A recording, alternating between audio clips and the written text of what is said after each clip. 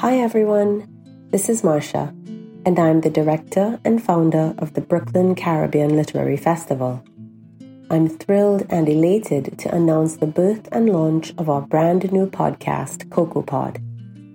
Consider the aromatic cocoa pod and how, after carefully ripening under the Caribbean sun, it generously offers up its rich fruit in due season. Cocoa Pod by BCLF aims to provide a similar delight. Each episode is a seed, a nugget of an original Caribbean story told in the voice of its writer. Each story, an infinite gift by the offshoot of an ancient griot tradition. As a whole, Caribbean stories are like a mighty tree whose branches extend, offering shade and comfort wherever her children settle. From my team and the legion of Caribbean writers behind us, we bring to you the warmest of welcomes. My name is Kiffy Greaves. I am the author of If Shame Came in Flavors, a memoir on the cultural shame I experienced when the bank with whom my loan defaulted published my name in the daily newspapers for months. This work is dedicated to my son, Jeremiah, and my grandmother, Dora. I will be reading to you today from Chapter 12, On the Verge, Pomsite, Discolored Exterior, Fibrous Pit. Miss Greaves, is there any new information on when we can expect you to address the outstanding balance on your account? As you know, it is in arrears. When do you plan to bring it up to date? The collections representative was sharp and to the point. Her abrasive tone took me off guard, and I found myself stammering as I tried to muster up a sensible reply. I'm still working on getting your money to you, It's just that, listen, she hastily interrupted, raising her voice. I have other people to call, and quite frankly, I don't need your sub-story. All I'm interested in is when you will bring this account up to date. Your loan is 2 months past due. Probably you want me to start telling you in Spanish, because of late it seems like you're not understanding English, and our office has not moved. I was too stunned to interject, so she continued her rant. You know where to come when you're ready with your payment. I could care less that you made a payment last week. I already told you that the payment went towards the interest.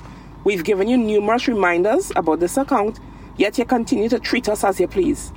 You have 2 weeks to bring this loan to a zero balance. Otherwise, we will have no choice but to repossess your car and have your name published in the daily newspapers. She declared and ended the call. It was the third consecutive day I had heard from the representative for the loan shark I had my second car loan with, and her tone had gotten more impatient in each instance. It was the first time, however, that she mentioned the part about having my name published in the daily newspapers. It was one thing to tell me you would repossess the car, but another to tell me that you would publish my name in the newspaper too.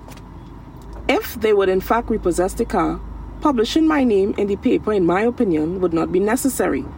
Was she even allowed to tell me, if you don't do X, the company will do Y? That sounded like a threat. Had they done that before to other customers?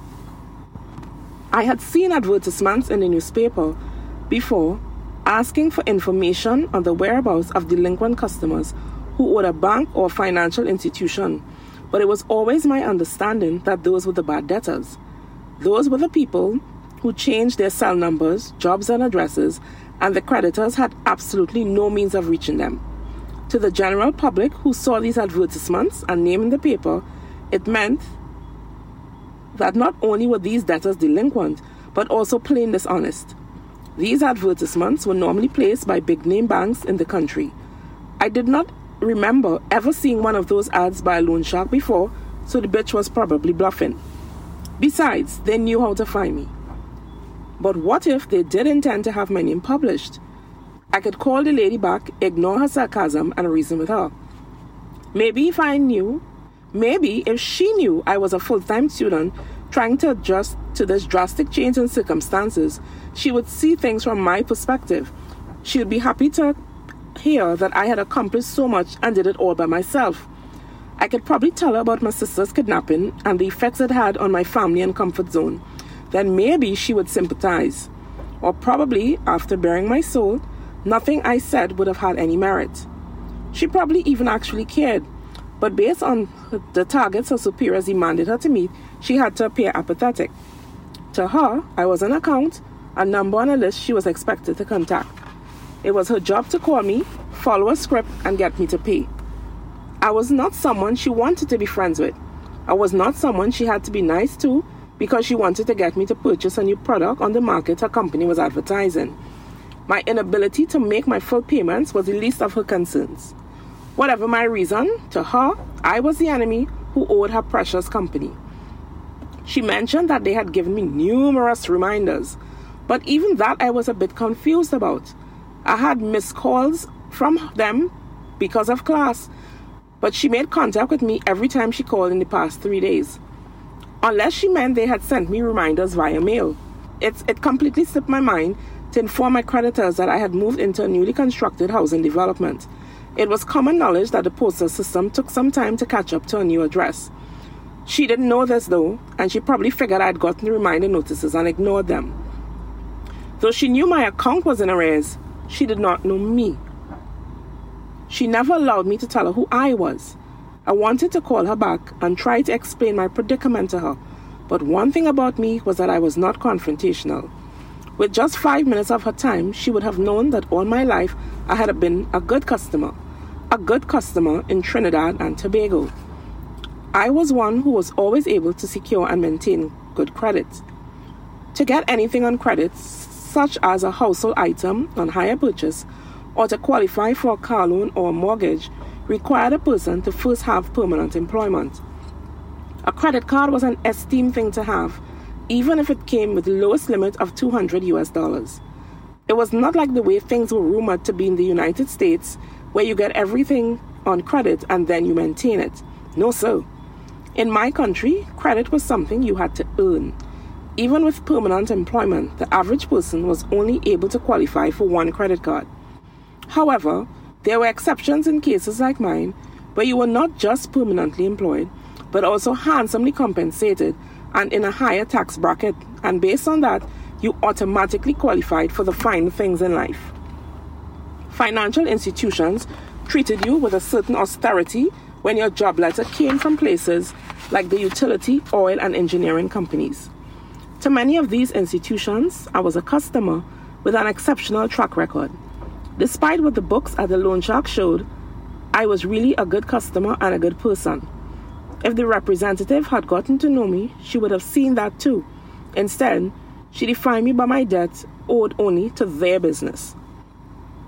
Having the collections department of a company calling me was not familiar territory. I was always in control of my money. I always started my new year with a clean slate and with all my accounts at least 6 months in credit. I never envisioned what a phone call would be like when you were a delinquent, and I certainly did not think I would have been treated with such hostility. I figured she would have looked at my accounts, and upon seeing it was my second loan with them, she would have cut me some slack. Her company was not the only institution I owed, but it was the one to whom I was making the most payments. Somehow, the ones who had not paid the longest were the ones with the pleasant voices and comforting tones. Unknown to all of them, I had been saying the same thing over and over on the phone to everyone I owed for the past few days. From the credit card company to the credit union to the telephone company, I was assuring them all that I would clear my account. I felt helpless as I gave promises to callers that I was not sure I could deliver. There I was promising to pay soon when I did not so much as have a clue where the money was coming from. I felt dishonest, but I didn't want them to think I was not a nice person or responsible adult, so I convinced the callers and myself I would pay up soon. I was on the verge of a financial crisis, and apart from the creditors, no one knew. Not my family, not my classmates, and not my old work clique. No one I had worked with had bills they couldn't pay. There was no way they would possibly understand. Honestly, I did not know how to tell them I needed help and get their help without bringing shame to them. I was always the one to help others. I just did not know how on earth to explain that it might have been time to help me. We hope that you enjoyed this episode. Please take a moment to follow CocoaPod and turn on your notifications so that you don't miss new stories when they drop. One last thing.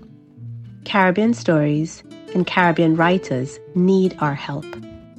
Show your support by sharing and downloading this podcast as far and as widely as you can. Buy their books, support independent bookshops, and request Caribbean titles from your local libraries. Remember that a rising tide lifts all ships. Give thanks. For more Caribbean storytelling goodness, follow CocoaPod and BCLF Always Lit on all major podcast platforms.